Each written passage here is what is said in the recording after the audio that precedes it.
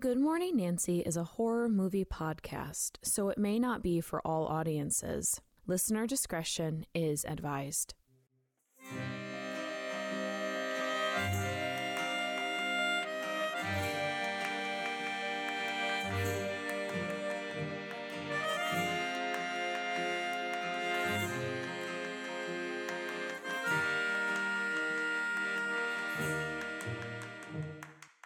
Good Morning Nancy. My name is Gracie.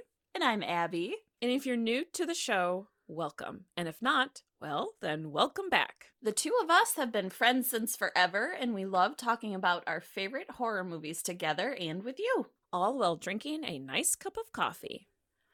Today, we'll be discussing A24's horror comedy Slice, written and directed by Austin Vesely. The film stars Zazie Beetz and Chance Bennett, with Ray Gray, Marilyn Dodds-Frank, Katherine Cunningham, Will Brill, Ilan Noel, Hannibal Buress, Tim Decker, Joe Keery, Chris Parnell, and Paul Scheer appearing in supporting roles. We're not shy about spoilers, so if you haven't seen this film, we highly suggest that you pause this episode and watch it. Specific trigger warnings for this episode can be found in the show notes. Okay, are you still here? Great, then let's get this morning started.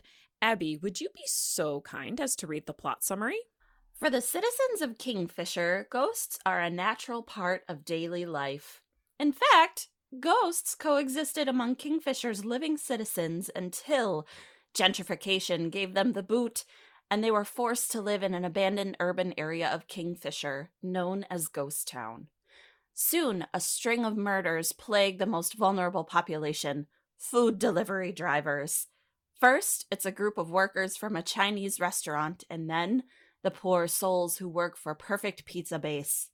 Will the workers of Perfect Pizza Base figure out who is killing off local delivery drivers? Will Kingfisher citizens ever get their pizza delivered on time? Dun, dun, dun! Tune in next week to find out. Thanks, Abby. Okay, So let's talk a bit about the production of this film. But first, I want to draw attention to the 2023 Writers Guild of America strike and the SAG-AFTRA strike that is currently going on as of recording this episode.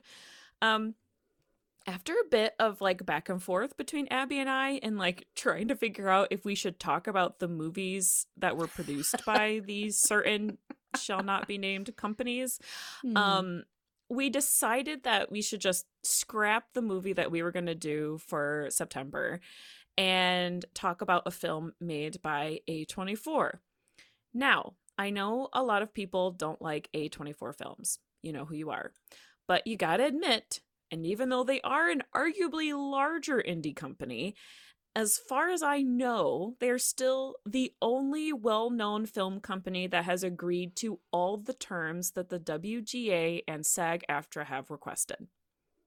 So, because of that, I think that they deserve some recognition on our little podcast. Also, the last 3 movies we covered this season were mostly huge fucking downers. Sorry.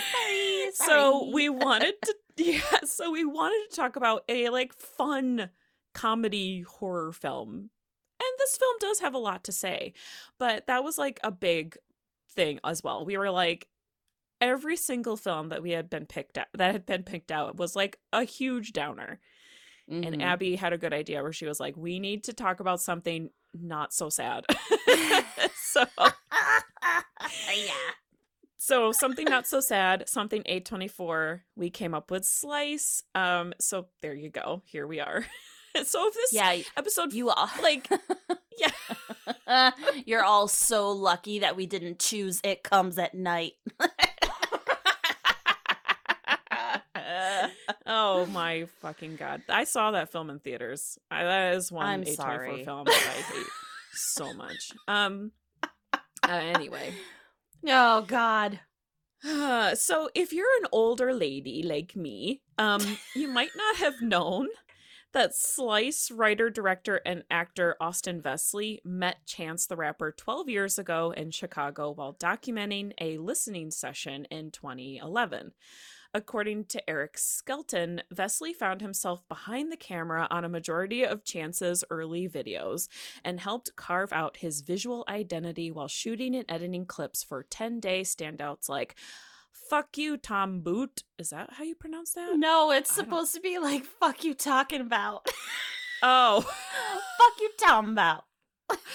Oh man, I don't know any of this. 22 offs and brain cells. Oh God. Oh God. And those of you that don't know, like me, 10 Day was Chance's first album or mixtape, really. And that was released independently in 2012. So, yeah, okay. Skelton writes, I don't know any of Fuck this. you, Tom Boot. Fuck you, Tom Boot.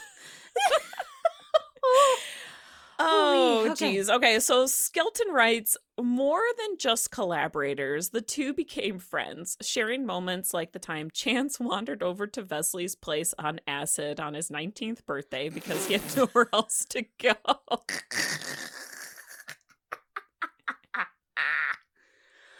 Oh my God. According to Austin Vesely, truthfully, I just sort of fell into the music video thing, partially because of Chicago's rich music scene. I think I've always considered myself a writer first, so writing and directing features has been the dream. And the cool thing was, I never felt more purposeful than when I was directing this movie, unquote. I know he was talking about Slice there. I think that's so sweet. Oh my So God. Skelton continues saying, Slice began as an idea for a short horror film, drunkenly scribbled on a notebook that read, "Person orders pizza to houses, kills the driver." And in the years that followed, that concept took a brief detour as a pilot for a television series before finding its final form as a feature film script. Then, once things were in place, Vesely's decision about who to cast in the film's leading role was a no-brainer. The role of Dax Lycander was offered to Chance, unquote. So this to me makes so much sense, because while watching this film, I was thinking about how this would have actually been a great TV show. Like the slow build up to who the villains are, meeting all the different characters, like all the different storylines.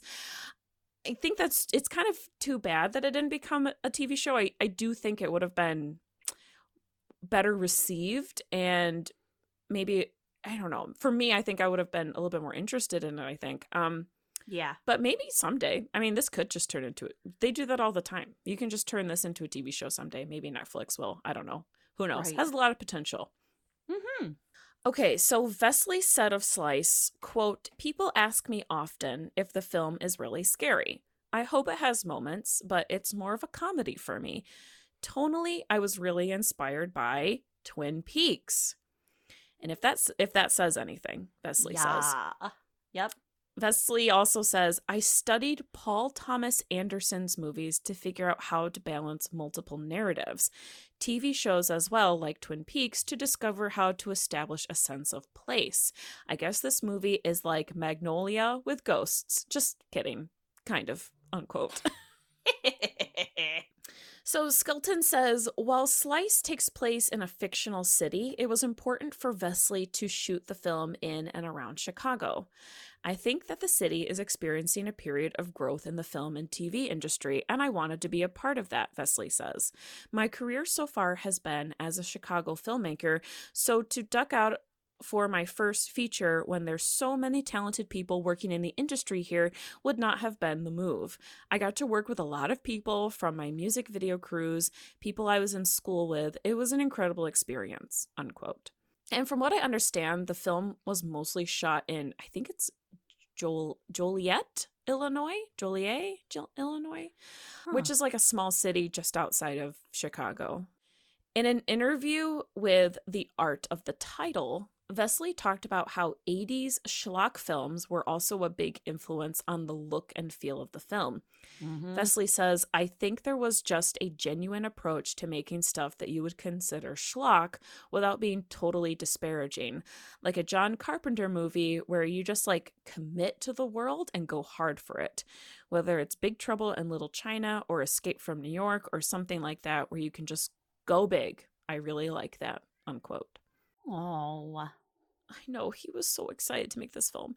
Vesely continues saying, visually, the first thing that came to me when I was coming up with a story was the pizza delivery thing. It's nice to go back to that 80s feel, a commitment to a uniform, because it feels hyper stylized. When they come to your door now, they don't usually look like that, unquote. So, according to the Wikipedia page dedicated to the film, on October 31st, 2017, a teaser trailer was released confirming a 2018 release. On August 6, 2018, a teaser poster parodying the logo of pizza chain Little Caesars was revealed, and this was followed by a Domino's pizza-themed teaser poster released August 9th, and then a Pizza Hut theme August 15th. And then an official trailer was uploaded August 21st, 2018. So they really tried to hype up this film. Like a lot of like if you see the posters for it, it's actually really funny. I know. So they were really like hyping this film up. Now, this next part is a little sad, especially since Vesely really, really, really loved making this movie. So Slice had a nationwide theatrical release on September 10th.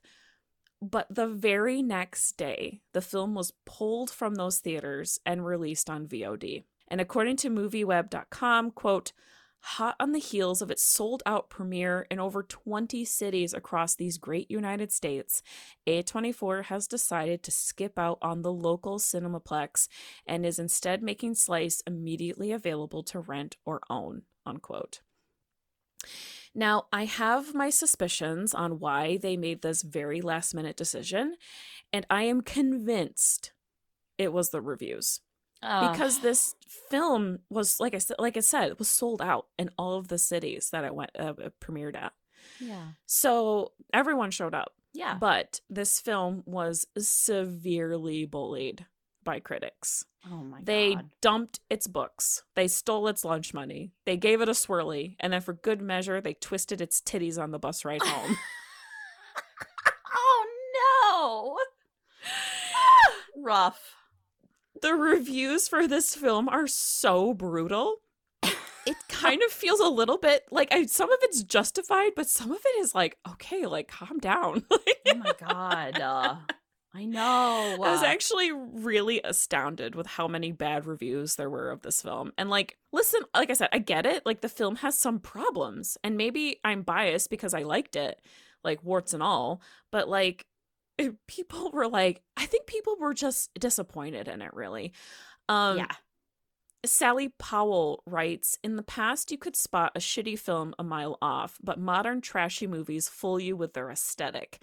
You're easily drawn in by fancy cameras and neon lighting, but when you get into it, it's all style and zero substance, unquote. And a Down to the Bones review said, quote, Zazie Beetz is 100% wasted as Astrid. I actually think it's the movie's greatest crime.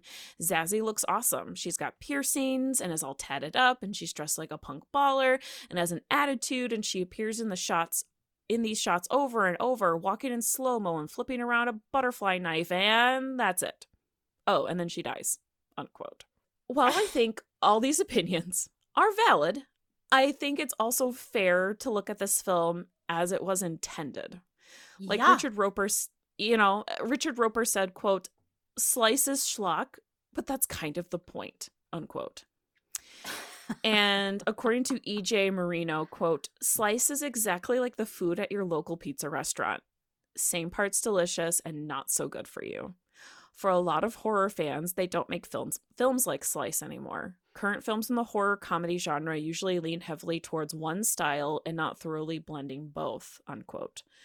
And Saloni Gajar points out, quote, not everything has to be hereditary levels of sinister or conversely veer into the extremely silly, scary movie category, which we'll talk about scary movie at the end of this episode. But Yeah. Yeah, I think, and this is probably A24's fault, which it normally is. Their marketing. God damn Their it. their marketing is incredible. They have a great marketing team, and that's the problem. Yes. Yes. They sell things that aren't.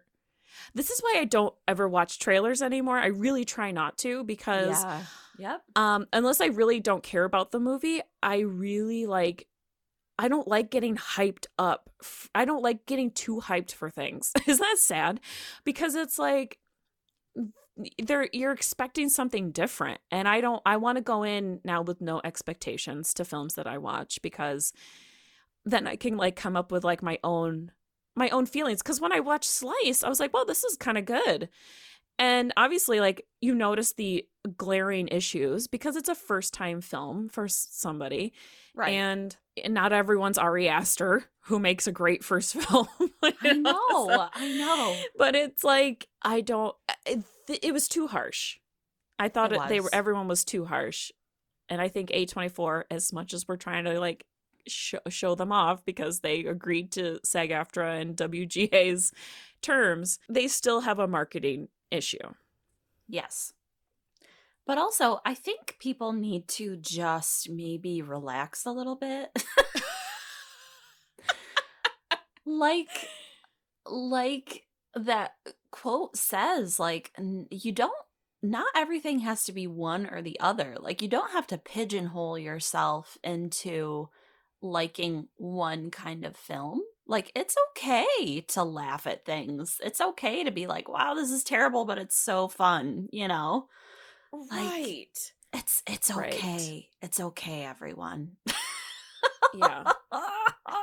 I think you and I both were like, wow, okay, this film has problems, but like it didn't like shoot your dog. I Like, know. relax. My God. And it had a lot of really, really good commentary to it, too. Like, It does. Absolutely.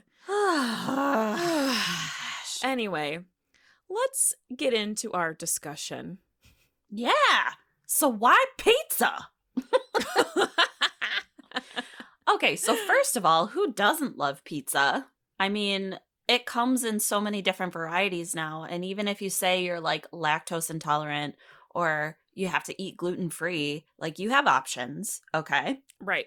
Right. Pizza is universal. So I think the title and theme of this film gets overlooked, but there's a reason why it resonates so well with modern day America while also incorporating like this mixed bag of eras through the clothing and the technology and appearance of the characters in the film.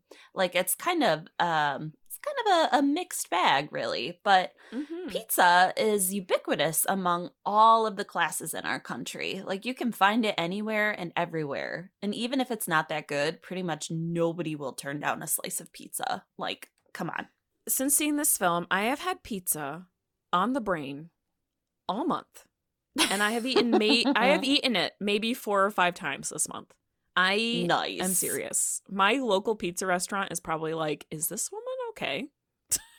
She is ordering a ton of pizza in such a short amount of time. Should we call a doctor or a therapist? Oh no. Oh my gosh. Oh, and my brother-in-law was a pizza delivery driver when he was younger, and he currently has a popular pizza making Instagram called Peas of Art.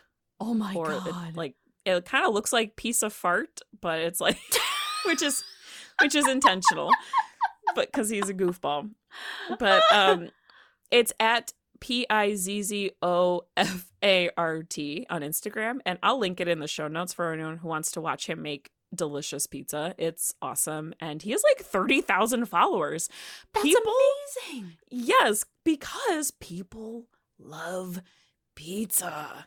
Hell yeah, dude. Do you remember when my parents owned the pizzeria? Yes, I do. Oh my God, Abby, you have a personal connection to pizza. Yeah, I do. Oh my God. I'm not even saying this because it was my family's, but like we made the best pizza. Like, oh my God, Yes. I would kill to go back and like make myself a pizza from that pizzeria. But anywho. Oh my gosh, I do. I remember visiting your family at the pizza place. We'd get pizza from you guys. My gosh, Yes. what a core memory just unlocked. I know. Those were the days. So I think the whole theme and title surrounding this film lends to the idea, well, as far as like pizza delivery goes and stuff like that, it lends to the idea that people are, for the most part, like trustworthy, and Mm. pizza delivery is a relatively okay gig as far as entry level jobs go. And it's such a staple in our society for so many reasons. It's like a great unifier, really. Like, pizza is the backbone of the United States. Yes, it is. It's true. According to an article in Hearth and Fire, to be honest, it's hard to pinpoint an exact time and place. They're talking about like when pizza delivery started. There may have been isolated cases of restaurants delivering pizza in the post World War II era, as car ownership became more commonplace, but it's generally acknowledged that the 1960s was the decade that pizza delivery became a widely accepted practice, which I thought was really interesting because of like how this movie pulls from a lot of different decades in America. So, Mm-hmm. the article goes on to say pizza is beloved in this country. Its popularity is no accident. It has earned a place in U.S. culinary and cultural landscape by virtue of its versatility, convenience, affordability, and taste. Because of the variety of styles, crusts, and toppings, your pizza can be whatever you want it to be.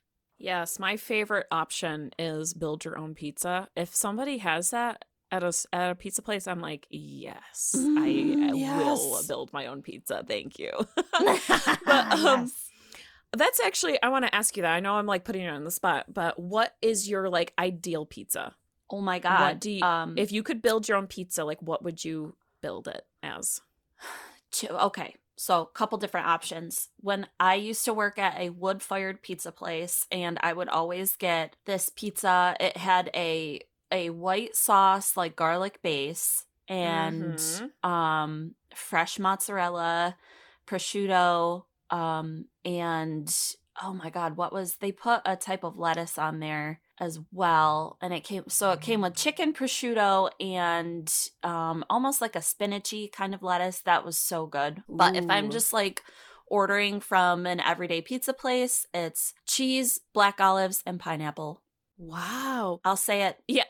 Yeah, I do actually like pineapple on pizza. I don't see what the big deal is with that either. Yeah, sorry I Um have a developed palate, you plebes. God. I if I'm ordering from like a regular just pizza joint that like doesn't have the option to build your own pizza, like I just get cheese. Like I just like straight up like Kevin from Home Alone, just like a thin, oh my God, the thinnest crust cheese Yes. pizza is Oh. exactly what I need. And listen, Buffalo, I love you, but the pizza in Buffalo is shit. And it is. And sorry, any Buffalo listeners, the pizza here is shit. It is like too thick. It's like because we're like right near the Midwest, we're like the border of the Midwest, you know? Yeah. It's like half thick crust, half it's like sweet and like Pizza Hutty is like kind of like the dough that's here. And No. it is so bad. However, I have found some authentic New York style pizza places in Buffalo that like that's where we get our pizza from. Like the Mm. regular joint because it has to be thin crust. So I like from a regular place, New York style, thin crust and just tomato sauce with cheese. I love that. I know. Keep it simple. I keep it simple, right? Everyone can eat it and it's in my household because we have a mix of meat eaters and vegetarians. But if I was going to build my own pizza, that white base with the garlic, Mm-hmm. and it would be fresh and shredded mozzarella, both, Yup. and ricotta, and pesto drizzle with an olive oil drizzle, Oh. spinach, and sea salt. That is my Oh. favorite Like, that's what I get if I can build my own pizza. I love it. Oh my God, stop it right now. I know. I'm That telling sounds you, so I've had good. pizza 5 times this month. I have been eating so much pizza. Hell And yeah, you got to. and you can't stop me. I will do it again. Good. Good. I But mean, anyway, as it goes, like, pizza is pretty good for you. It's got a lot of the, like, main food groups that you're supposed to eat. So I don't want to hear sure. it. And listen, whenever we order pizza, my son comes to the door with either my husband or I, and he waves to the pizza delivery person or like high fives them. Like, and he does it while singing pizza, pizza party. Oh my God, yes. He sings that song when pizza comes. He goes, pizza, pizza party, pizza, pizza party. It's the cutest thing ever. It's Oh my truly a God. big event at my house when the pizza guy comes. Well, It's great. yeah.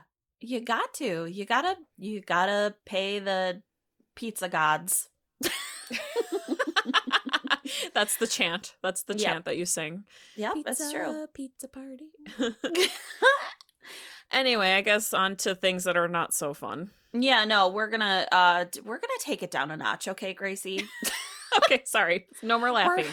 Laughing We're is gonna not talk. allowed anymore. Yeah, no happiness. We're gonna talk about trauma masked by horror comedy in a capitalist way. Yay. So a lot of layers to this one, but I'm sure as our listeners know, you know that if there's anything I love talking about when it comes to horror, it's trauma. Specifically, how trauma affects later generations. And like I said, I'm sure our audience is like, yes, Abby, we get it. Trauma, it's the root of everything. Sure. But in this movie, trauma is captured in such a way that it makes it so easily relatable to a millennial audience, while keeping in mind that it wasn't exactly millennials that put us in our current predicament. Justice for millennials. Truly. Yeah. So, you know how Reagan was the devil and really put this country in a hole? Yes. Well, Slice took that idea and they ran with it, because we have this weird amalgamation of, like I said before, generations, technology, style, class systems, and all that kind of stuff. So the film is very obviously about how harmful the effects of racial classism can hurt large populations and destroy cities in one fell swoop, really. But it goes deep into the layers of how we got to that place with the imagery, which is something that I really, really enjoyed about it. So we'll talk more about like how the monsters and stuff are shaped in this movie, but monsters have kind of always been used to represent others in this film, like quote unquote others. Like Frankenstein's monster and the bride and the Wolfman, Mummy, Dracula and Dracula's daughter, and even the creature from the Black Lagoon. They're all representative of those who don't fit that able white male status quo. And we know that the mentality that comes with casting others out is a sickly one, obviously. And this creates a never-ending cycle of making outsiders of those who can't, like, we can't abide letting into our society. So, Right. running a werewolf out of town who happens to be black sounds an awful lot like what would happen in a sundown town, right? Oh my God, that is so true. And I never thought of that. That's a great observation. Yeah, and the murder of a working class black woman who hangs around the riffraff seems like what happens when the police consider black women in quote unquote high risk situations less dead. And putting a strip mall up over the site of a mass grave in the name of burying shameful secrets and preventing hell from breaking loose, literally. Sounds like the all-American way of coping with traumas from the past that killed innocent people. You moved the gravestones, but you forgot to move the bodies. Yes, exactly. Yeah. So These are just kind of a few examples of what this film gets right when it comes to capturing that trauma, and in turn, how we as a generation deal with it. Like, it's horrifying, but we make jokes because what are we going to do? Cry? No. Yeah. If you want to get the point across to young people, you kind of throw humor, gore, intelligent characters, and social commentary into a pot and you stir. I want to bring up some research that our friend Nadia Moraga helped me out with. And it's this idea that hauntings in horror films can represent white flight and gentrification. And I think it's interesting that this film takes place outside of Chicago, which Yeah. is like, in the Midwest where all of that was an issue. Cabrini Now, Green. Cabrini Green is another one. Exactly. Now these articles that Nadia and I found focus mostly on like haunted houses, but they can be used to explain like the hauntings in the ghost town and the pizza joint. According to Juan Valencia, Mhm. I think. According to Juan Valencia, quote, I argue that taking the elements of the subgenre and analyzing them against the backdrop of U.S. housing history and legislation reveals the deep rooted racism, classism, and narratives of segregation and redlining embedded in the symbol of the house. Demonic presence in these films always appear as disrupting home comfort and stability and are always represented as black looming figures. Demons are Mm. thus effectively charged iterations of a threat to the American home. Based on this, I assert that the true horrific subject matter explored in these films is that of contemporary American fear imbued colorist divisions around housing. This will be symptomatic reading of the subgenre's components as telling revelations of something much more monstrous lurking beneath the surface, unquote. Valencia continues, quote, analyzing the American history of home ownership reveals that a threat to the house, as the subprime mortgage crisis was for the American public, means a threat to the very essence of American identity. We must examine, however, how this value of the home in turn displays an exclusively middle-class white heteronormative American identity, and how these anxieties effectively resonate with an American identity fixated on consumer goods, wealth, and property to an obsessive degree. Homecoming, and by extension, the concept of home ownership, is always expressed in the opening sequence of the post recession haunted house film. These opening sequences right away stress the importance which the house represents for our main characters. Paranormal Activity is a film centered on a white, perceptibly middle class couple experiencing increasingly violent supernatural attacks in their suburban San Diego home. Before such paranormal attacks take place, however, the film opens with the tranquil setting of the suburbs in full view. Unquote.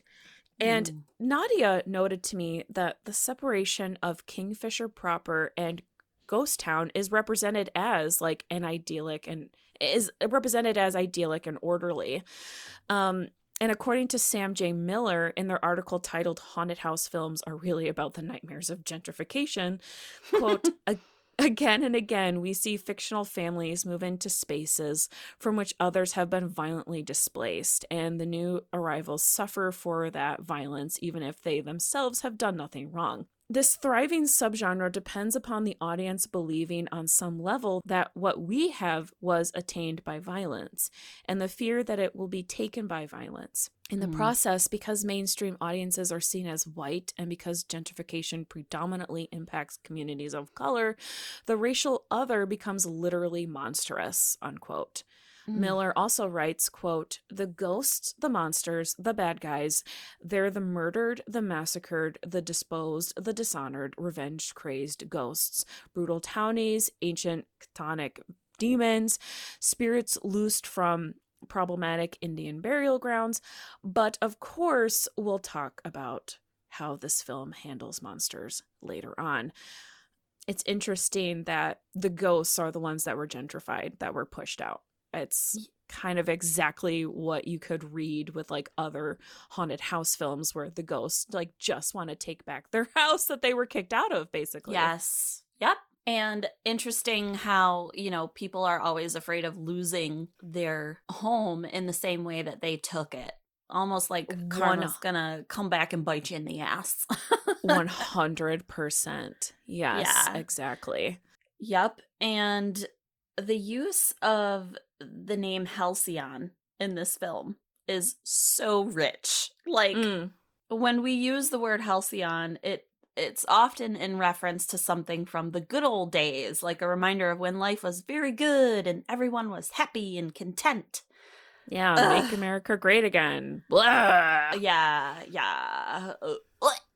So C.H. Newell writes, right away, director-writer Austin Vesely touches on issues relating to urbanism and modernity. Modernity? Who knows how to say that word? Modern. Who cares? We hear about the beautification of Kingfisher relating to the urban renewal of the city, and this leads into one of the main plots concerning problems with gentrification and old burial grounds being paved over to make way for shopping centers and other city mainstays. Mm. A group called Justice 40,000 protests the development of these areas and warn of the greater evil that is capitalism. The group worry about erasure of the past, further suggestive of our modern inability to reconcile the past and present by subscribing to the capitalist idea of creative destruction. Mm. There's also the citywide trouble of relations between the living and the dead, which so obviously mirrors the tenuous racial relations of white people and people of color in big cities. Immediately, the table's set for modern social commentary using a horror story as its mask. So the racial angle of Slice is never not present. One cop Right. says, "God, I hate werewolves, scum of the earth." He recounts an Yes. accident. he recounts an accidental he recounts an accidental vehicular homicide in which his father was killed by a werewolf. You could replace werewolves with a non-white racial group, and this whole monologue would fit perfectly with actual white attitudes about people of color. The Mm-hmm. scene's a mark of great satire, at once hilarious and painfully truthful. Added to the werewolf-hating cop, Dax Lycander, played by Chance the Rapper, has to deal with constant stereotyping being a werewolf. He's presumed violent by everyone he encounters, and he's automatically linked to the crimes. Father Gore doesn't need to point out the irony of his being a black werewolf, right? He repeats, "He's not that kind of werewolf," and nobody seems to listen. This Yeah, seems like a it's good transition to our right. next topic. Let's talk about cops, corporations, and corpses. Dun dun dun. Let's do it. All right, so as always, the cops in the film take their sweet time.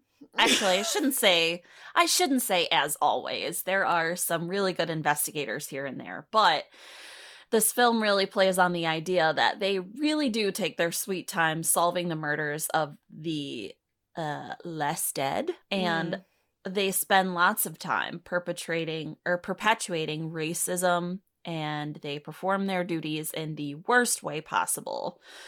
It's dripping with tropes, and the cops in Slice do everything in their power to point the blame on those in society deemed less than desirable. So, Yeah. Marsh and Bradley, the two cops, represent the duality of police work and how grim it is for the poor, working class, and people of color in Kingfisher, and also the spooky creatures. And I just want to point out too, although this film is very like schlocky, it does a really Mm-hmm. good job of doing like there isn't really a good cop, bad cop, because I don't know if there's really such thing as a good cop.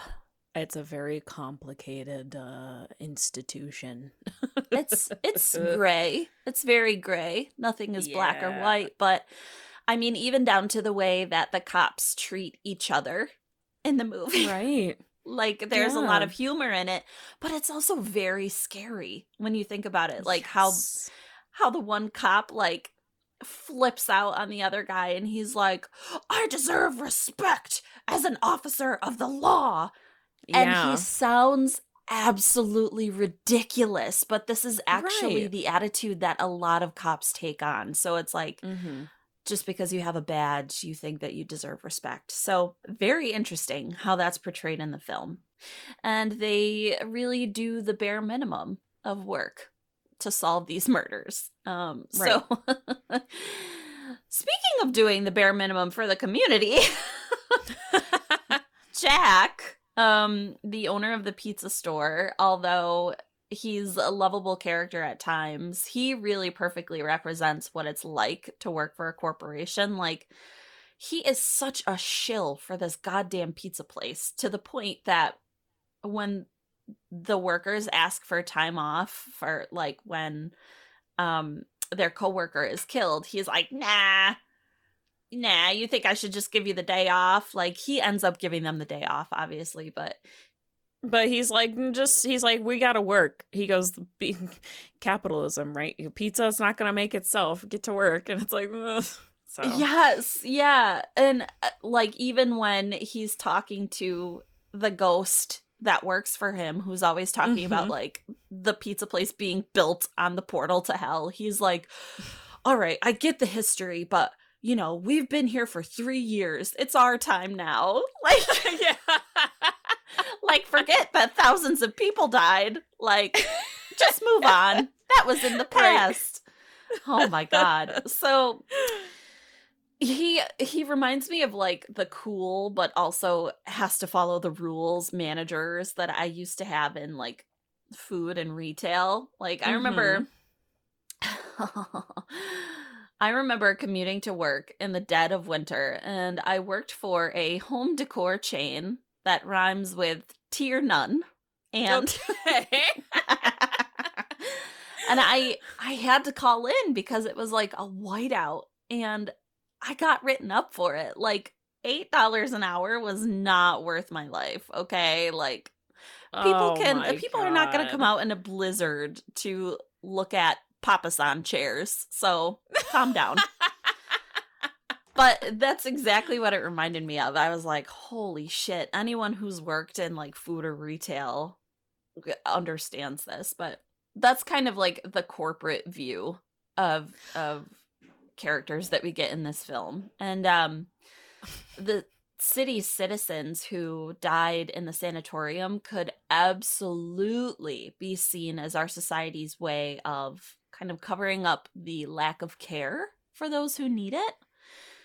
So, a lot of people attribute sanatoriums to sanitariums, as they're pretty interchangeably used in our language, but I didn't realize there was a difference. yes, I really didn't either until I researched this movie, but I guess sanatoriums were designed to help treat people with long-term or chronic illnesses. So, Hmm. the English language is so fun, but we Oh, it's so can great. It's yeah. so easy. Oh, It's the so easy best. to learn. Yeah, yeah. Well, we can definitely make the assumption that these people were sent to Halcyon Sanatorium because they maybe couldn't get the health care they needed otherwise. So they're kind of like Right. just shoved into this place, and then the whole thing burns down and people are like, oh, darn. Like, they're not Oh, really disappointed about it. Like, right. It's just like, well, less people to take care of, I guess. Oh, it's so yeah, sad. yeah. It is very, very sad. Which, like, that kind of stuff happened all the time in our country's past. So, yeah. Well, yeah, it was like keep people contained in certain areas, and if they die, they die, and if they die in masses, then, better for us. It's really sad. Right. It's like, if anybody has seen the documentary Cropsey or knows the urban legend of Cropsey, that was based on a sanitarium Mm. that housed a bunch of mentally ill people and also people, who were neurodivergent and stuff like that. And they were treated so terribly. And Yeah. that there are a lot of ghost stories that have popped up because of it. So if you're interested in learning more about that history, definitely check out Cropsey. There's a really, really like big story and history behind it. But I think that we should transition into our next topic, which is tackling millennial issues and how this film kind of approaches those issues. Right. And it's interesting that they do that because it has a very 80s feel to it, but um yeah, the 80s is when millennials were born for the most part. So late, mid 80s into the early 90s. So Yeah. Oh, the 80s. You mean like when Reagan was president? Is that what it you mean? starts it starts with Reagan Yep. and it ends with Reagan. Anyway, continue. Trickle down my ass. Ew. No, no, don't. All right, so tackling millennial issues. Okay. So Astrid had hung up her perfect pizza-based jacket long before she learned of her I guess at this point ex-boyfriend's murder. Yeah, Sean was her ex-boyfriend, I think. Yes. So this whole situation is kind of a testament to how we get ourselves out of shitty situations, but we can't totally peel ourselves away entirely. And in a society where like boundaries has really become a buzzword, I think one of the main things we fail to talk about as a younger generation is codependency and how scary this can be. And I Mm-hmm. think this is a really, really big millennial issue. And in all honesty, this might sound really harsh. I'm sorry, I'm a Scorpio. um, it might sound harsh, but Astrid really didn't have to go back to work at a job that she kind of hated. Like, she didn't have to take on the investigation of her ex boyfriend's death or get wrapped up in a scheme to open a portal to hell or get murdered. Or did she? Yeah, because she had a job already with Hannibal Buress. Like Yeah, yeah, she was work. I mean, she didn't look like she liked that job either, but like she right. was like working. She had moved on. But yeah, But after he that's also died, she like, that's kind of another millennial thing, like how we tend to job hop because we want something that at least brings us a little bit of joy. Like, mm, I know that was definitely something that I went through for a couple years where I transitioned between different restaurants and like I stepped out of my comfort zone and tried something different and I absolutely hated it. Like, the options are pretty limited for millennials when it comes to job hunting. And I think mm-hmm. that this movie highlights brilliantly how a lot of millennials are forced to work in the service industry and just kind of Mm-hmm. like make the best of it. And even though we don't really like our coworkers, we end up becoming like very, very close with one another. Mm-hmm. I I think that that's a big thing for people our age. But to touch a little bit more on codependency, which is a big issue for kids our age, therapist Sharon Martin says of codependent youngsters, codependency develops as a response to trauma, but that trauma didn't necessarily happen to you. It could have been several Mm. generations in the past, for example, an alcoholic grandparent or mentally ill great grandparent. Codependent behaviors and codependent thought patterns are learned. If you Hmm. have codependent traits but didn't grow up with active addiction or mental illness in your household, there's a chance that one or both of your parents is also codependent. So it's definitely a generational thing. And I think that we were handed a lot of codependency as we were coming up through the Right. decades. Yeah. So This can be really hard to navigate when you're someone like Astrid, who isn't getting much help from the police because, according to them, her boyfriend was just another junkie in their eyes. And, now that she has become a ghost, she's on the outskirts of society by the standards of Kingfisher. So, also, real quick, the movie touches on what we'd call on Instagram toxic relationships. Yeah. Yes. Yeah, I know, so he was so mean.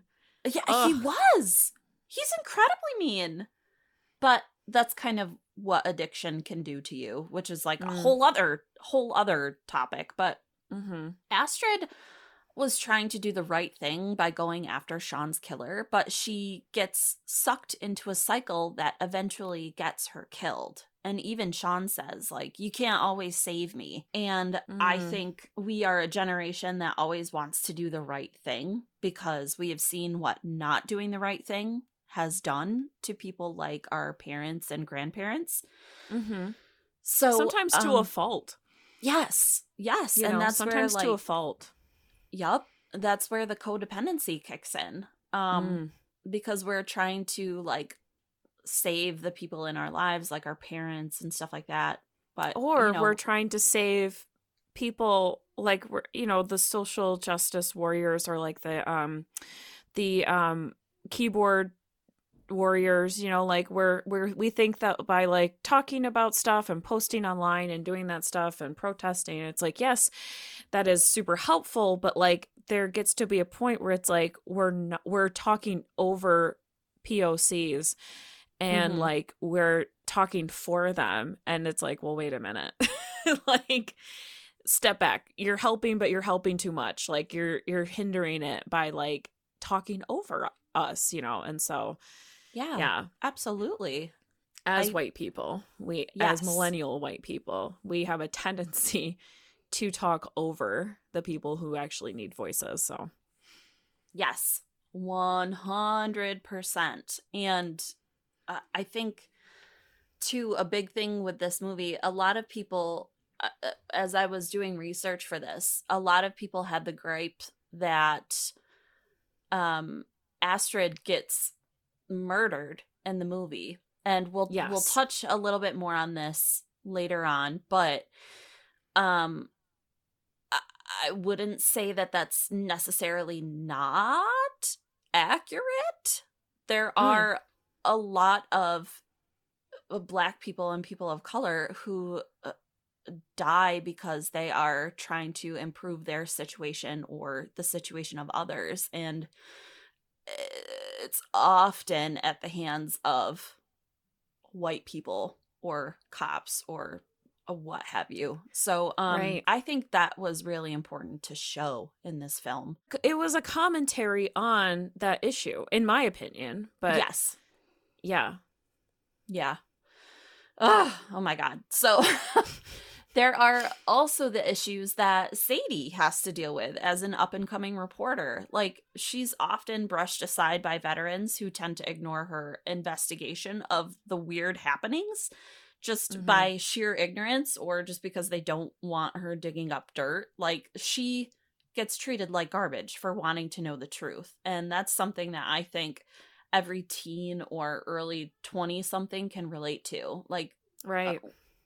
on top of this, we have an older generation of cis white women leading a movement that requires more diversity than what their tiny group has to offer. Yet, they can't just get the fuck out and let someone else take the helm because it turns out that their solidarity is just for show. It's for their own benefit. So, Right. like, even though you have someone like Sadie who literally is just like, I just want the facts and I just want to share what's going on with people, all these friggin' old white ladies are like, nah, get! Go on now, get. Are you talking mess about me? Like, what? Oh my Oh my god. god. Poor Sadie. I feel so bad for her in this movie. I But know. I know. yeah. Well, that's another thing too, right? Like, yeah, as a millennial, you're just like, it's like a catch 22, right? For it's like, we want experience. Like, we want you to have all this experience, but, but it's like, I can't do this job without the experience. And it's like, Yes. and Sadie is trying to like get the experience by covering this story, but nobody will let her. And it's like, how am I supposed to move up if I can't do anything? And that's, Yes. yeah, definitely another issue that we have as well. It's like the job postings that's like, you need 3 years of experience, but it's an entry level position. It's like, what? Exactly. Stop I was it. literally looking at just regular jobs the other day. Just was like, oh, I wonder if I just occasionally look to see like what's available in my area. And I Hmm. can't even tell you how many still say that. You need 3 years of Yeah. experience for an entry level job. And I was like, that is not how this works. That's not how any of this works, you little stinkers. Like, give me a break. Yeah. And it's like, oh, Sadie could go be a takeout delivery driver, but you might get murdered. So, Right, that too. so you're like, That's the thing. You can't even do what the a fuck? basic job without like fearing for your life. Yeah. Yeah. Yeah. Well, and I think we should get into our final topic of discussion. Definitely. So let's talk about how monsters in this film are done the right way. So we see the obvious tropes among the monsters, and we've discussed what monsters have symbolized throughout the history of horror. What I believe is very brilliant when it comes to being frightened about the monsters in this film is that the obvious monsters aren't the threat. No. It's the coven of witches who appear as regular old white ladies that present the biggest issue in the plot. Yeah. So, Plot twist, it's the y- old women. It's the old white women. yeah. Oh my god. So, C.H. Newell again hits the nail on the head. They write, just as 40,000 women are eventually revealed as powerful witches. No coincidence these women are all white either. The irony with these ladies is evident in the way that they fight against capitalism and gentrification, but simultaneously blame ghosts and other spooky creatures for Kingfisher's violent crime. They're the worst of white feminism, epitomized by being real witches rather than normal women accused unjustly of witchcraft. Vesely utilizes the witches to satirize all of the typical white liberals who may be in favor of some good social things while actively working against important things, Mhm. i.e., it's great white women are concerned about gentrified neighborhoods, and likewise totally redundant when they perpetuate racist attitudes towards the people in those neighborhoods. Mm. This is one of the most ingenious aspects of the screenplay, and it's so timely for 2018. Can I just say So, one of the funniest things? It's yeah. not funny, but it's like it kind of is funny because I see like pride flags and like Black Lives Matter flags in some of the most affluent suburbs in Western New York, Yep. and it's all white people that live there. Yep. It's all white, straight people that live in these neighborhoods. And it's like, we're in Mm-hmm. solidarity with you, but don't you dare come here. And, and it's like kind of like freaky for sure. Yeah. It's like those might be the same people who are landlords and say, like, oh, I don't accept Section 8 for housing Mm, payments.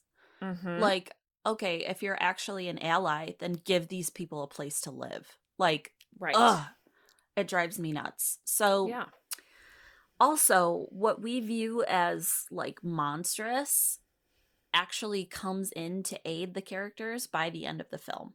So, Dax's werewolf form, like, literally destroys one of the witches, and like he actually helps the investigation and stuff like this, and his powers allow him to survive in really terrible situations. Mm-hmm. Kind of likewise, Astrid's ghost form allows her to seek the truth about Sean's murder. So what we would see as like an anomaly or as something so wildly different actually ends up being like the factor that helps the entire situation. I don't know. It's just better. And we're You scared know, of it because we don't understand it. I think that's kind of right. what I'm getting at here, but Sure. And something else I want to add here before we end the episode is that the POC characters in this film aren't the villains, right? Which is great. mhm. It's a step up. But in Astrid, like we mentioned, Astrid dies, which is like that's like a harmful trope in horror where black characters die, but she is still an active part of the story, unlike when black characters die in horror films. Like they're usually just gone forever, but Yes. and stereotypically they die first, which is awful. Yep. But in this film, the first death in the film is like a white guy which is also played by the director, so it's kind of interesting. And when she dies, she just comes right back. But now she's like a powerful ghost.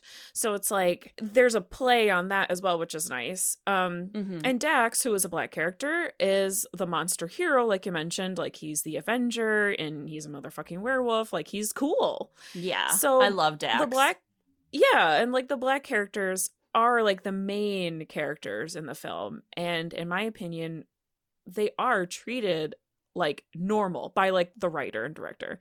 Mhm. um they're treated like normal people, normal characters, and it's like so wild that's like that stands out. And like Yes. Mark H. Harris talks about how there are many black characters missing from haunted house films, and says, quote, "This black hole, so to speak, presents an interesting reversal of the days of the old SPOOK stereotype." And I didn't want to say it because it is a slur in this situation. Mm. When it was seemingly mandated that haunted house movies have a black comic relief role to react with a bug-eyed skedaddle to the sight or even mention of ghosts, that grotesque caricature has given way to arguably a more pernicious tool of image control: exclusion, creating a vacuum in which the only major ghostly releases with featured black roles are spoofs like Marlon Wayne's haunted house films and Scary Movie 5, all of which, it could be argued, revert back to modern interpretations of the SPOOK archetype for laughs, unquote. So, Oh. and Marlon Wayne's is black, and it is possible to offend, you know. And it's the problem is that like it perpetuates that archetype, Yeah. even if it's like you're trying to own it, and you're trying to like, especially with Marlon Wayans, you're trying to like make it your own and reclaim it, I guess. Yeah. Yeah. um it can perpetuate like that racism, unfortunately, to white people who just don't get it. And Right. I will say that there is a moment in this film where a black character who is a ghost does a literal bug-eyed reaction to seeing the dead pizza delivery guy. Mm. So I would say that if Vesely was black, like Marlon Wayans, I would say this was an attempt to reclaim that archetype. But because he's not, it feels a bit like he didn't quite get that that was a harmful stereotype. Yeah. And so, listen, again, I don't want to talk over any people of color who want to talk about this subject, but that was something that I noticed and I thought was really interesting, and I wanted to mention in the show. So, to any of our listeners, I'm really curious what you think of that. Here's a film that is really trying to be inclusive and is really trying to like create like great characters and be funny without being too stereotypical. But there is this moment that it's like, you know. Anyway, I'm really interested to hear what our audience thinks. Yeah. And I mean, it's right at the beginning of the film when it happens too. Yes, So it is. for the film to open with that, I'm almost wondering if it's like something that filmmakers are trying not to let die in a way so that we don't forget where these stereotypes come from and where the roots really start. Because I think in order to prevent it from happening, which is the biggest irony in all of this, because in order to prevent it from happening more and more and more and perpetuating those harmful stereotypes, we can't forget it. Yet they're being like implanted in these new films. It's like, ah. It's a huge catch-22, but I think that you're right. I think that when it's done by a white person, it's maybe not so tasteful. So Right. I mean, and we only really learn these things when we read and we talk to other people and we hear what other people have to say, listen, So, right. yeah. Well. All right. Well, everyone, that's it for this month's episode of Good Morning Nancy. Thank you so much for listening. Shout out to Nadia Moraga for helping us out with this episode. She's amazing, and we are incredibly grateful to her. Oh, and our Patreon is back. So if you have the means and appreciate our work, head on over to patreon.com/goodmorningnancy. And honestly, even just $2 a month is extremely helpful to us both. It pays for a cup of coffee while we do our research. Yes, and as always, a free way to support the show is by following us on Instagram and, Nope, just Instagram. I got rid of Twitter. I know, I'm like, yes! And as always, a free way to support the show is by following us on social media. Oh my fucking God, what is wrong with me? Just read. Just read. I know. It's like my brain is implanting words in the sentence. Like, it's remembering what you used to say. I guess so. Yeah. And as always, a free way to support the show is by following us on Instagram at Good Morning Nancy. And truly, just reposting our content really helps others find our show. So also word of mouth, like tell your friends, spread the word. While you're texting away at like 2 o'clock in the morning, just be like, hey, Good Morning Nancy is great. Thanks again for listening, everyone. Stay safe out there. We love you all to death. Have a good morning. Bye.